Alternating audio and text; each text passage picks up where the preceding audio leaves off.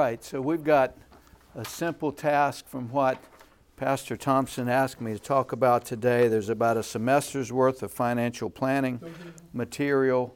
We're going to do an 8-week Dave Ramsey course. We need another one. We're going to do about a 2-year course on investment, all in the next 35 minutes. And then we'll have room for questions. So everybody should have one handout that's S&P 500 return, one that's got something handwritten inverted yield curve on it, a Social Security statement, a monthly budget statement, and then the couples retreat is a 2-pager, and that's what we're going to cover today is the couples retreat part. That's kind of our itinerary for the day. So has everybody got all of those copies? We'll. I got one. Oh, we need a Social Security one. Okay. All right. Well, before we start, let me pray for us. Lord, I pray that, Lord, you give us wisdom.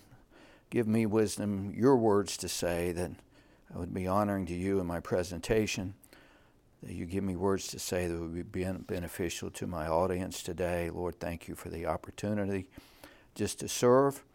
We thank you for the blessings you give us, and we pray for our families that, Lord, this conference would be an important event in terms of learning, growing together as couples, learning how to be better parents.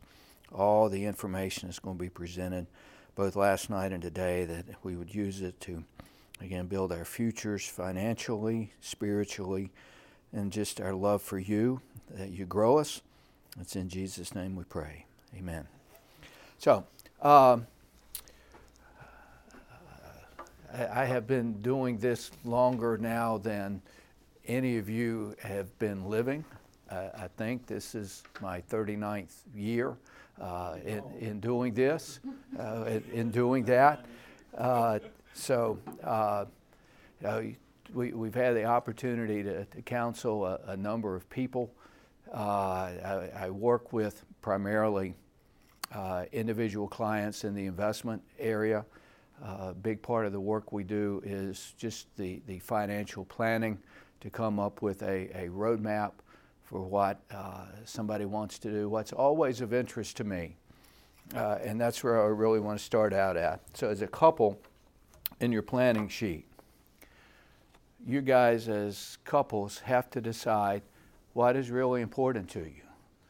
I assume your speaker, as he just was in talking about families, you're going to have issues with growing your children, what you want your work careers to be, what you want your church and civic life to look like. You've got important questions to ask yourself.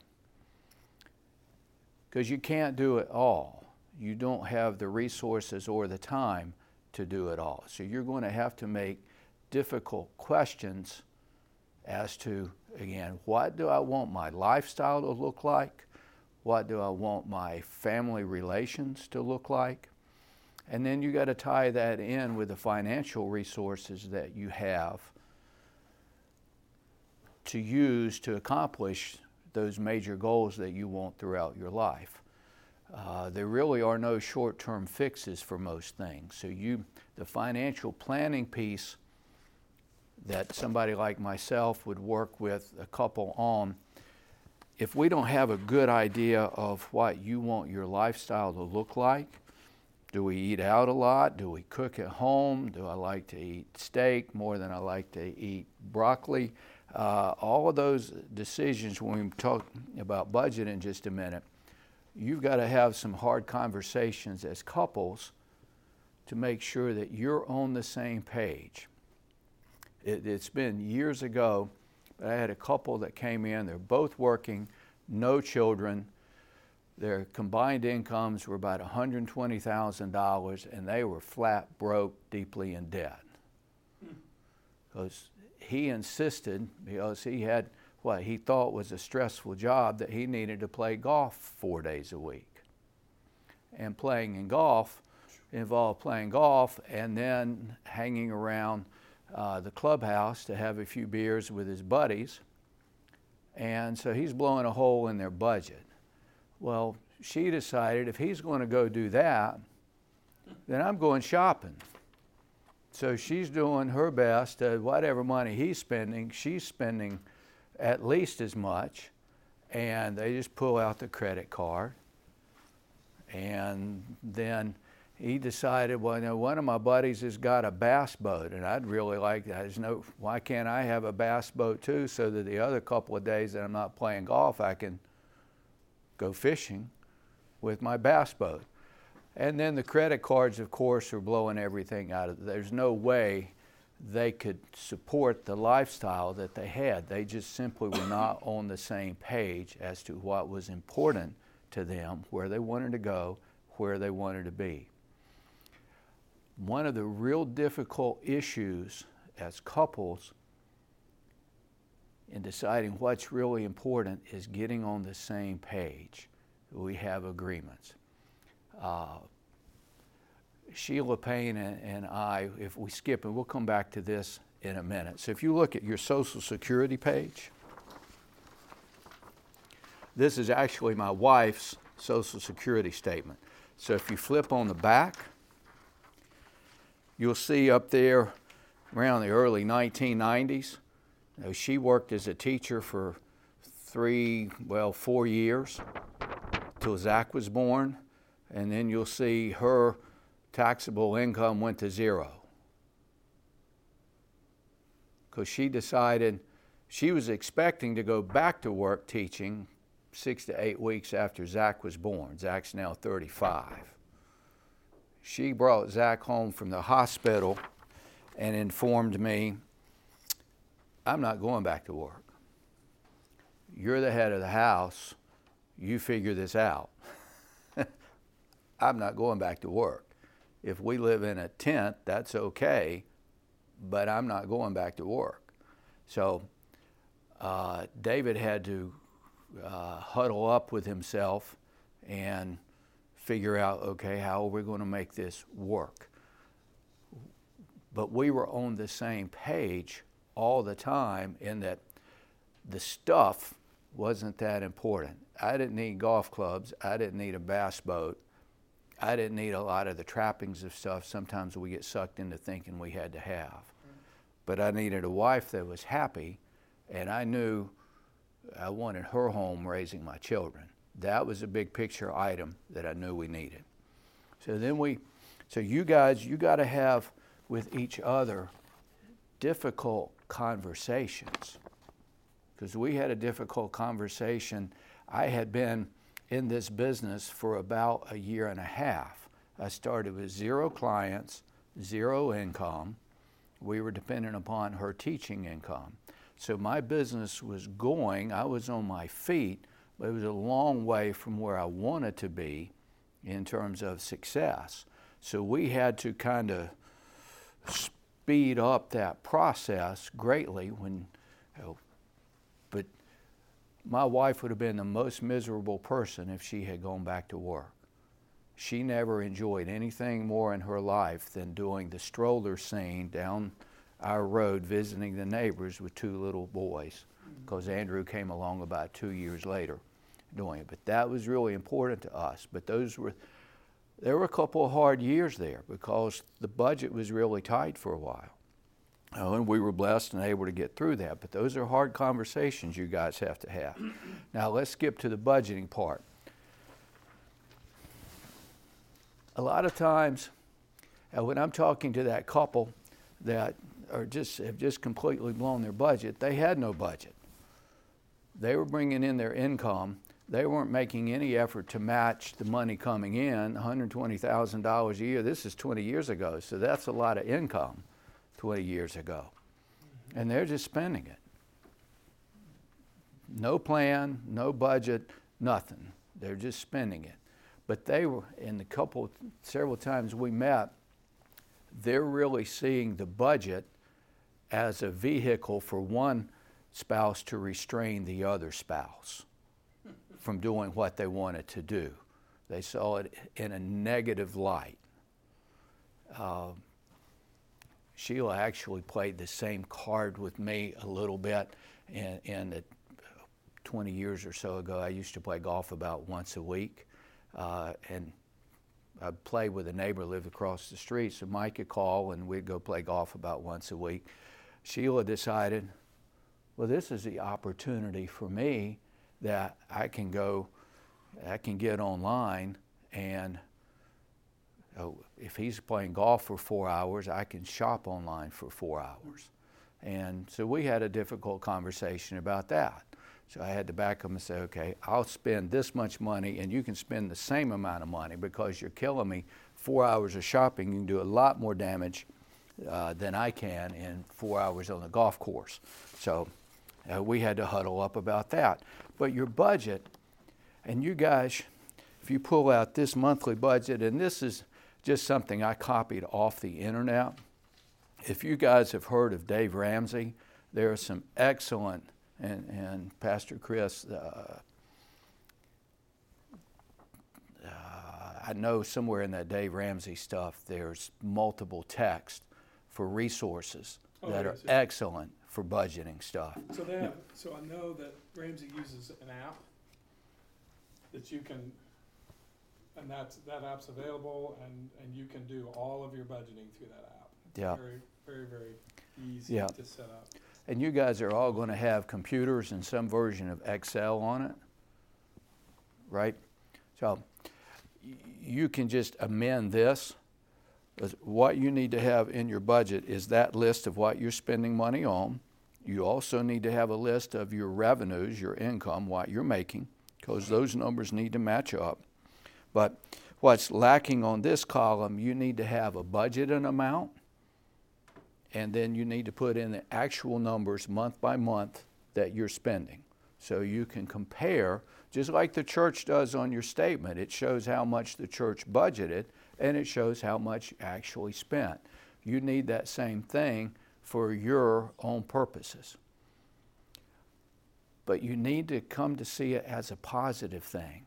Because what you've got to do in your budget for that to work is not just, well, you overspent in that area. You can't do that anymore, so it's all negative.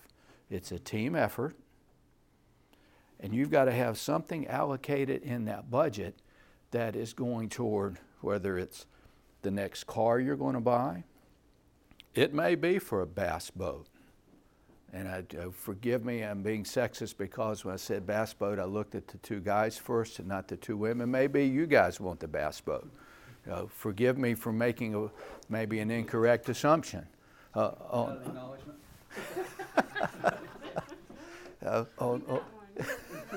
You already got the boat. It's not the newest. Come up with that. Yeah. But you've got to set something aside in the budget that you both are working toward.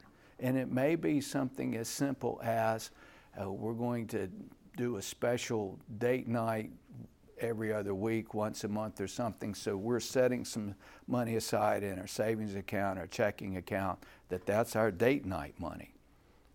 But it's in your budget. If you don't have it in your budget, you're not likely to do it. And where I see people blowing the budget most is right there.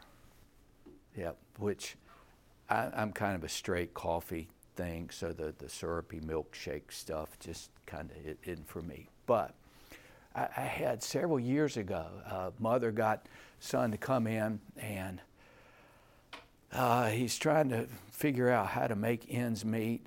His wife had some health problems, so she wasn't able to work as consistently as she would have liked to, so they were kind of struggling on the budget. And he walked in with one of these great big drinks and sat down, and we started talking a little bit, and he says, I really don't spend any money, and I don't eat out, and I don't buy a lot of stuff. And I'm looking at that drink, and I said, where do you eat lunch at every day? He said, I usually stop at so-and-so, so-and-so. And I said, well, how much is that? Oh, maybe $10 or so. I said, well, how often do you buy one of those? Oh, usually twice a day. And so I'm thinking, okay, you're don't think you're spending any money, but you add that up, you're spending $80 a week that you're not even accounting. And that turns into $320 a month. That kind of blows a hole in your budget and making your bills. But it's just if I had some money in my pocket and I'm not keeping track of it, I'm just buying different things. In your budget, you need to have down what you actually spend. You need to huddle up together and go through that. If you're keeping cash out of a paycheck, you need to account for that cash and where it's going. But you got to be able to save some money that way. All right, I'm staying on track, Pastor Paulie. Yeah, I can attest to the Starbucks and all that, unfortunately, Yep. for a year or more. Yep. Well, Making her own, that helped out a lot on our end of the deal. So she used to buy them all the time and figured out making her own. Lord, you can make 10 of them compared to what you can buy one for. If that makes sense. Yep. Well, on my end, both my sons work for me. So Andrew never drank coffee till 4 or 5 years ago. Now he buys these special beans from somewhere at Concord Mills and grinds them in the office and makes coffee. And if you don't like strong coffee, you're not going to like whatever he's making. So, but anyway. That's where I switched over. I order beans through Amazon. I grind them every morning. And they're slightly expensive, but when you consider you get 32 ounces and it's $20 for a 32 ounce thing of beans, Yeah. and how long that lasts, I mean, I pay for that with 4 Starbucks. Yep. Yeah. So, and a little, but that's just one example of stuff that you can blow your budget with without really even thinking about it there. Just simply putting gas in the car is something. Sheila doesn't drive a lot, but I drive probably 4 times as much in the course of a month as she does.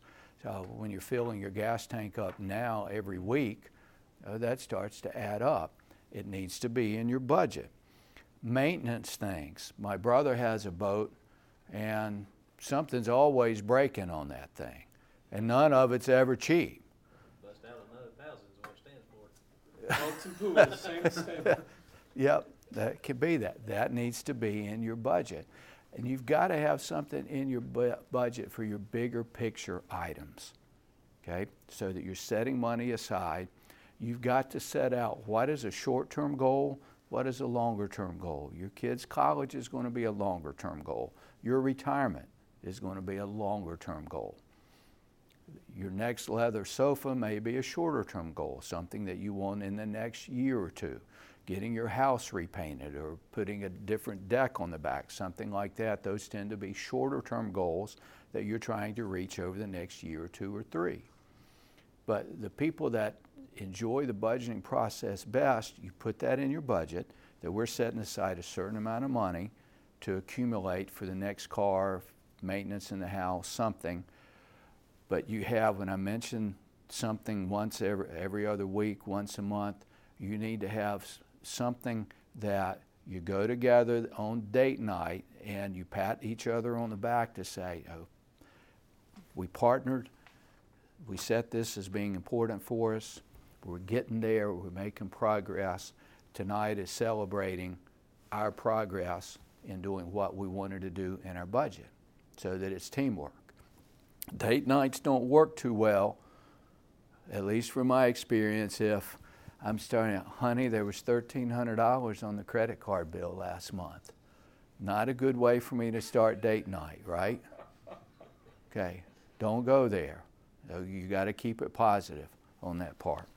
All right, now let's switch to the investment side. One of the things that stuns me is Americans are functionally illiterate when it comes to investments, interest rates, and economics. We just don't learn that in school. So, and you guys got 401k plans?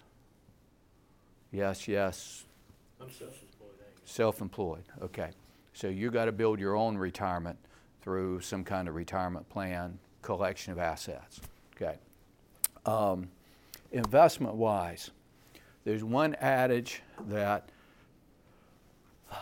always holds true, so don't fall for this. If it sounds too good to be true, it's probably not, okay. There are all kinds of wild schemes out there. I had a client email Zach asking about some company that's promising a 12% return, which the stock market on average doubles every 7 years. That's a 10-11% return. 12% is really strong. So we got on the internet to look up this company. It shows nothing in the way of operating history, nothing in the way of revenues. You can't even tell if they got a checking account or not. So that promise, are you really talking about, in this case, putting a six-figure amount of money into a company that you don't even know if they've got any audited financials or not? And if it sounds too good to be true, you need to beware on it.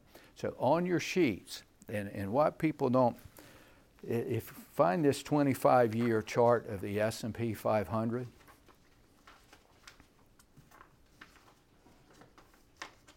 one misconception, the S&P 500 is just an index of 500 of the largest companies in the country. The S&P stands for Standard & Poor's. That's the company that put this index together. But often it seems clients have the misconception that you either win or you lose it all. And it's not that way. 2022 was a lousy year for investments. We lost. That doesn't say that 2023 doesn't tell us that this is going to be a good year or a bad year. Statistically, there are a number of reasons that would point to this being a good year for stocks, but those statistics comes in. If you look for the last 50 years, anytime any president, be they Republican or Democrat, is in the third year of their office, and President Biden, it's hard for me to call him that, but with respect to the office, it's President Biden. It's his third year. The last 50 years of history, whether we've had a Republican or Democrat in office, in their third year, the stock market goes up. That's not to say it will this year. Now, has anybody heard the likelihood of us falling into recession this year? You heard that story on the news somewhere. They were either have been in a recession or recession is imminent. We probably are going to have a recession sometime soon. Isn't it historically, between 10 and 15 years, as far as, our market, that some sort of recession sets in? More frequently than that. More frequently than that. Yeah. But 12 months after you're technically in a recession, by however they measure that, stock market's higher 100% of the time. So now, this always stumps people, but to be a shrewd, savvy investor, all you got to do is buy low and sell high, right? It's that simple. And I'm grinning because psychologically, though, you guys, I was a long-time Oakland Raiders fan. For years, we were called the Raiders of the Lost Touchdown because we were terrible. We're losing 10, 12 games every year. We take that kind of mentality that, no, I'm not investing in that. They're Raiders of the Lost Touchdown. They've been terrible forever. But last year was the worst year for bonds. So if you pick up your inverted yield curve page, so yeah, I just circled, those are federal treasury rates. So what I circled Just right now, you've got a 4% yield on short-term treasuries. You've got a 4% yield on a 2-year treasury. You had a 3.6 on your longer 10-year treasury. But a year ago, rates were about 0. Well, bonds work like this. When interest rates go up, bond prices go down. Well, when you hike interest rates 4% by the Federal Reserve, you just crush the bond market. So we're like this now with 4 and 5% interest rates, and bonds are down greatly. Anybody heard about the bank issues that we've been having? Yes. Well, banks own a whole bunch of bonds. Yep. So you crush their bond market, and their bond values are down 20%. I don't think we're going to have a great deal of run on the bank. Most of them are pretty well capitalized, and they're managing that risk. But your banks are expected to be tightening lending standards because they've got billions and billions of dollars of bonds that are on their books at losses, and it's going to constrain their ability to keep lending money the same rate because their capital's in the toilet, so to speak. Now that'll level out, but this year with my clients, we're putting a lot more client money in bonds than we are in stocks. Well, I'm greatly in favor of the stock market, and that's where you're going to make your most money long term, except maybe real estate or your own business things, but still buy low, sell high. Worst bond market since at least 1980, if not since 1960 something.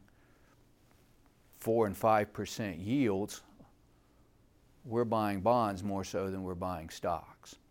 So, when you go back to your goals on your planning sheet, and I was talking about short-term and long-term goals. If you're within a year, maybe even 2 years on setting money aside for that next car, that next great big vacation, that next bass boat, whatever it is that you're setting money aside for, you want to end something like those treasuries, shorter term bonds, so that you're matching your time frame on your goal with when that money is going to be available, and you're reducing your risk. Last year, the S&P 500, what was that number on there? I don't have my glasses. -18. Right, so if you needed $10,000 for your next vacation, and you're setting aside that money, but you put it in the stock market planning on taking a trip the first part of 2023, but then the stock market turned 10,000 into 8,200, it's not a pleasant conversation to say, dearest, we're not going to be able to take that trip. Well, we might be able to take that trip, but we're going to have to eat peanut butter and jelly instead of going out to eat something. That's not the conversation you want to have either, right? So you don't want to take your stock market, your real estate money needs to be allocated toward longer term goals. Stay conservative with your shorter term money so you don't have that unpleasant conversation that stock market's going down and that account's in the toilet about the same time that you need the money for whatever purpose you've been faithfully setting it aside for. You follow me there? Mm-hmm. Now, I ask about 401k and other stuff, investment-wise. If your goals are 2 years or more out, look back at your S&P 500 sheet. You got 3 years in a row down there, 2000, 2001, 2002. So a lot of the S&P 500 is connected with technology stocks. At that time, you had Microsoft, you had a bunch of internet companies, Apple's coming along, greatly inflated prices through the late 1990s. That bubble started to burst in 2000. Then we had 9/11 in 2001, and that threw us into a big recession in 2002. So you had a combination of things that you had unusual spot of 3 years in a row the S&P returns were negative. For the most part, if you look at the Dow Jones Industrial Average, you had a period once in the 1930s, you had 1973 and 4, and then you had here 2001 and 2002 is actually positive in 2000, but the S&P was negative. But for the Dow Jones Industrial Average that you see quoted all the time, for the last 90 years, there's only been 3 times that you had 2 losing years in a row. But you don't know this could happen again. But if your longer term time frame, 2 years or more out, so particularly at your ages, I'm going to be telling you to put the majority of your assets that are retirement oriented, because you guys got a long time before your retirement age. Most of that money needs to be going into the stock market. And if you don't like your statements, quit looking at them. Now, I said earlier, if people are making investment mistakes, you're in it for the long haul. If you're down 1 quarter, you simply buy more while the price is down. And you wait for it to get better. Yes, sir. So, like in this situation, for the year of 2022, at the end of December 20, it's probably October, November, but I pulled everything out of S&P and put it in a conservative fund, it was a low yield fund, like 3%. What? Just because I was worried that what was going to happen. The end of 2022? No, end of 2021. Okay. For the whole year of 2022. Oh, okay.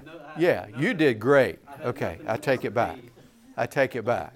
No, yeah, I'd be done if I did that. But I'm saying, historically, is it better to do the month by month and watch the market and to pull it out and take it back out if it's a long-term investment like 30-year, 40-year retirement, or take the hits, like you said, it doubles every 7 years. You understand what I'm saying? Should I play the market back and forth between S&P to take it out when I think it's going to go good, think it's going to go bad, or leave it and take the hits and take the long-term average double goal, I guess you could say? Yes. Do you have hobbies? Yes. Do you have children? Yes. Do you have a honey-do list? Always.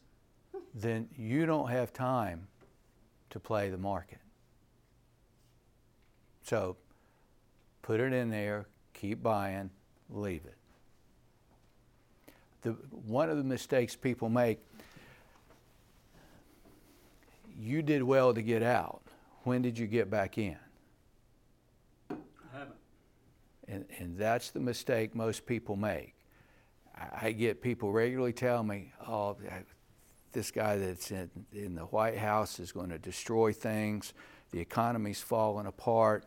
I've got a brother-in-law that told me this, and saw this commercial that we're going to have to learn to grow potatoes and buy gold because that's the only way we're going to be able to survive. There's all kinds of stories out there. Most people want to wait till it all looks good again before they put their money back in. Well, what's happened in the meantime? You've had that big bounce back, and then you look at it and say, wow, everybody else on the block's got to be making money except for me, and I'm still in that fixed thing. The stock market's just going through the roof. And instead of buying low and selling high, and you did well to do that. You sold at a high spot at the end of 2021. We had a great year in 2021. But the other half of that, a lot of times you wait too long and you end up buying high when you try to get back in. The market's exceedingly difficult to time. I can't do it. I've never met anybody that, you've got so many millions of people playing the game, so to speak, that inevitably there are some people that get it right. But that's a lot like having a perfect bracket here in March Madness. Yeah, somebody's getting it right, but it makes it difficult. All right, so David, I got a question. Since you did deal with, looking into 2023 and just that whole situation of recession, what are you hearing conservatively related to worldwide one currency and, things of that nature, possibly tied to some of the bank issues going on right now in the U.S., particularly in Europe and all that. What do you view as credible information on that? Around that whole scenario. Because that all impacts what we're kind of looking at. Absolutely. Whether the dollar goes up or down or not affects how much we have to pay for oil, because we still import a lot of it. Has all those goods that we import from China, the value of our dollar affects everything that we buy. So yes, it's very important doing that. Now, I have heard different versions for 20 plus years that China wants to be the dominant currency to replace the dollar. Anybody heard that story? If not, you don't watch Fox News or some of the conservative news outlets. My wife likes Steve Bannon, and he has Peter Navarro on, who's said China's going to rule since he was probably Caleb's age, probably. No, he's a broken record on that. He may eventually be right, but their behavior in respect to how they manage their currency, the yuan, for years they kept the yuan pegged to the dollar. The reason they did that is so their cost, they're trying to build their exports to us. If they let the yuan float and the yuan goes up and they actually crush the dollar, then we're not able to afford all the stuff that we're buying now. So the Chinese, yes, maybe they want to be world dominant, but if they succeed in their currency being high and our currency being low, then that means all that stuff that they're trying to sell us, we can't afford to buy, and they just destroyed their economy. So maybe politically they're trying to accomplish that, but in doing so, they destroy their own economy. So I'm not buying all of that argument. You're saying they'd have to sell their exports pennies on the dollar. Well, we simply wouldn't be able to buy them. Right. So akin to that, what about like a one world currency? Are you seeing credible things that are saying that could happen soon? There is a plausible argument that some version of Bitcoin can become that one world currency. I say plausible, not probable. Okay. The United States, we're able to apply sanctions on other countries in the form of restricting trade and the ability to move money around the world and to finance things. So it would be a major deal for us not to be the world's reserve currency. So that's something that, while I've got great issues with our current administration, I can't imagine that anybody in control of the White House is going to be that stupid, although I wonder that you're really going to jeopardize that. So the Federal Reserve and the Securities and Exchange Commission is going to do what's necessary to restrict the ability to do cryptocurrency to protect that reserve status. We just can't afford to lose it. And our military might is nice, but that's not what we really control things with. We control things with those sanctions because we are the world's reserve currency. So crypto is going to grow, but I don't see it becoming that one world currency because each little nation, including ours, is going to fight for their own currency. The Europeans with the euros, Right. they don't want to give that up either. So your world governments, I just don't see them coming together to do that. So, but revelations is revelations. At some point, something's going to happen, but I don't see it anytime soon. Could come from the EU too. Could be. The leader. Could be. But, Democrats. yeah, so plausible, not probable. What about as far as the development and the advancement of AI? how do you think that affects, with jobs and economies and, affect the US dollar? Do you think that would drop the value of the US dollar? Being that it would change the employment? It'll go the other way. It'll go the other way. Mm-hmm. Yeah, because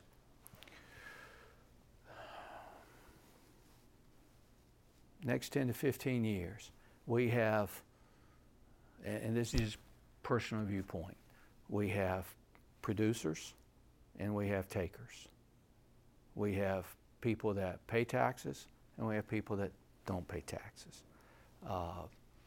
We have a big shortage of skilled labor, and we have an education system that is failing badly. Anybody heard the story? So you're a different generation than I am.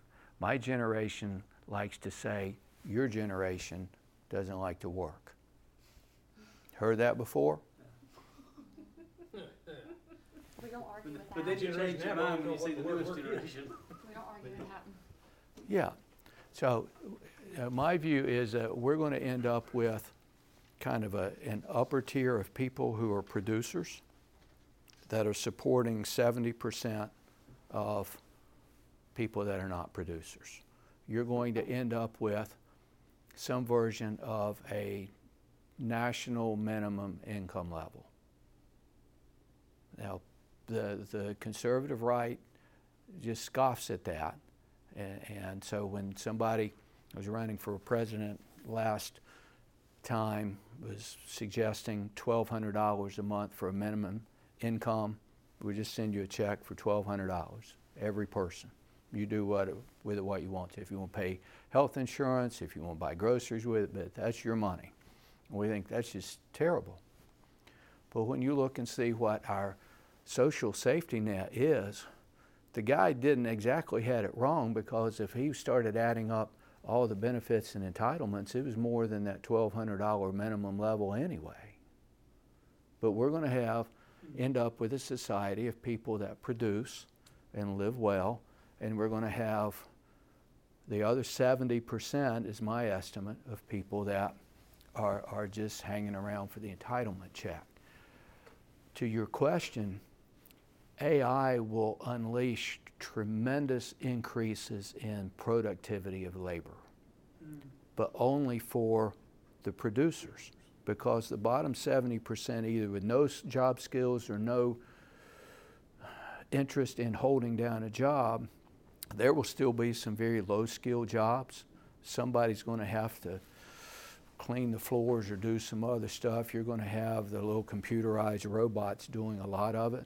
But there's always going to be a certain level of unskilled work required.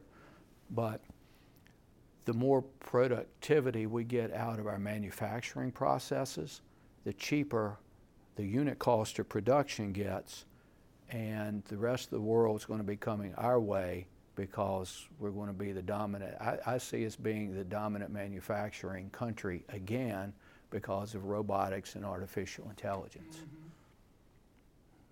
And essentially that'll hurt probably the middle class the worst. Because What middle class? Well, that's what I'm It saying. sounds to me like that. The middle class is already and the lower fading away. Like you said, there was only going to be a top tier and a lower tier. Yeah. Yeah. I think that's right. You're going to have an upper tier and a lower tier. The scary part of AI is it's smarter than we are. So your science fiction stories about all these bizarre things happening, plausible but not probable. So scary. I get two more things quickly, and then we'll ask a couple more questions. So on Social Security, when Zach and Andrew had to go to work at age 16. That's just the way we are with my family. So they've been in Social Security for a while. But if you look at Sheila on the first page, she turns 62 tomorrow. Tomorrow's her 62nd birthday. So if she wants, she's going to be able to start drawing $648 a month. That's a little better than $7,000 a year. Have you heard your parents' or grandparents' generation say, well, I paid into Social Security all that time. I'm just using my own money. The government promised me this benefit. I paid for it. Anybody heard that? Mm-hmm. Okay. Well, so Sheila, if she wanted to tomorrow, can start drawing out $7,000 a year. If you look down there at the bottom on the left, it says she's paid in $11,000 and her employer paid in $11,000. So she's paid in $22,000. Even if you're public school math students, 22,000 divided by 7, how long is it going to take her to take all her money out? A little over 3 years, right? So if I'm setting up an investment scheme like that, I'm going to be thrown in jail because it's a Ponzi scheme. Yep. But if you're the federal government, it makes it work. But the pot runs dry in 2034. So for your planning purposes, right now there's enough money coming in to replace 80% of that benefit. So when you start getting these on your own, I think you need to, whatever that number says, take 20 or 30% off of it, because I don't think you're ever going to collect the full benefit you've been promised. I don't see Social Security going away, but you need to plan on having less than what that sheet's paying you, because the pot will run dry long before you retire. Another thing to converse, if you're at all thinking property, land, parents' houses, grandparents' houses, write down this term, step up in basis. So, Mom inherited about 20 acres along 4th Creek. It's not worth anything. It's just scrub farmland that you can't grow anything on. But it was $500 an acre was the value when it came to her after her father died. Part of the estate planning that they've done, that eventually will be mine after Mom and Dad have both passed. If they give it to me now, then I assume my mother's $500 an acre cost basis, so that if I then go sell it for $5,000 an acre, then I've got a $4,500 capital gain. Not a good plan. But if we wait and I inherit it, I get the value, the cost basis at the time of her death, or Dad's death, whoever dies second. So that basis would step up from 500 to a current value of 5,000. I then go sell it. I don't have any capital gain event. So sometimes, and this is a hard decision, sometimes you want to get assets out of grandma's name so that the federal government will pay the Medicaid bill. But then when you gift them, that means you've got the lower cost basis for something. So before your family, and so this is really a multi-generational thing, just runs out and says, let's get everything out of grandma's name, consider you're giving up that step up in basis when it gets gifted, okay? So there's some hard decisions around that, but don't let grandma blindly just take stuff out of her name because she's afraid she'll be in nursing home at some point in time, okay? You follow me there? Because you can run into a big capital gain issue if you don't handle that right. Yes. On your 401ks or retirement plans, most of that traditionally is done on a pre-tax basis where you put in the money, you deduct that off your income. But then when you go to use the money, you pay taxes on what you put in and you pay taxes on the gains. Most of your incomes are likely to be falling where you're in a 12-15% income tax bracket. Unless you're in a 25% or higher tax bracket, you would be better off to do it on an after-tax basis through what's called a Roth IRA.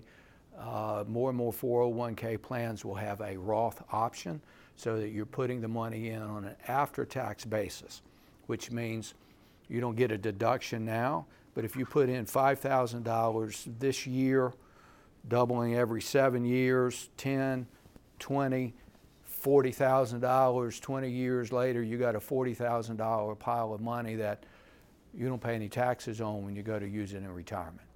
You really need to consider the Roth option over just the regular traditional. Now, if you got, again, if you're upper income, 25% bracket or higher, then probably take the deduction. But less than that, I greatly favor the Roth.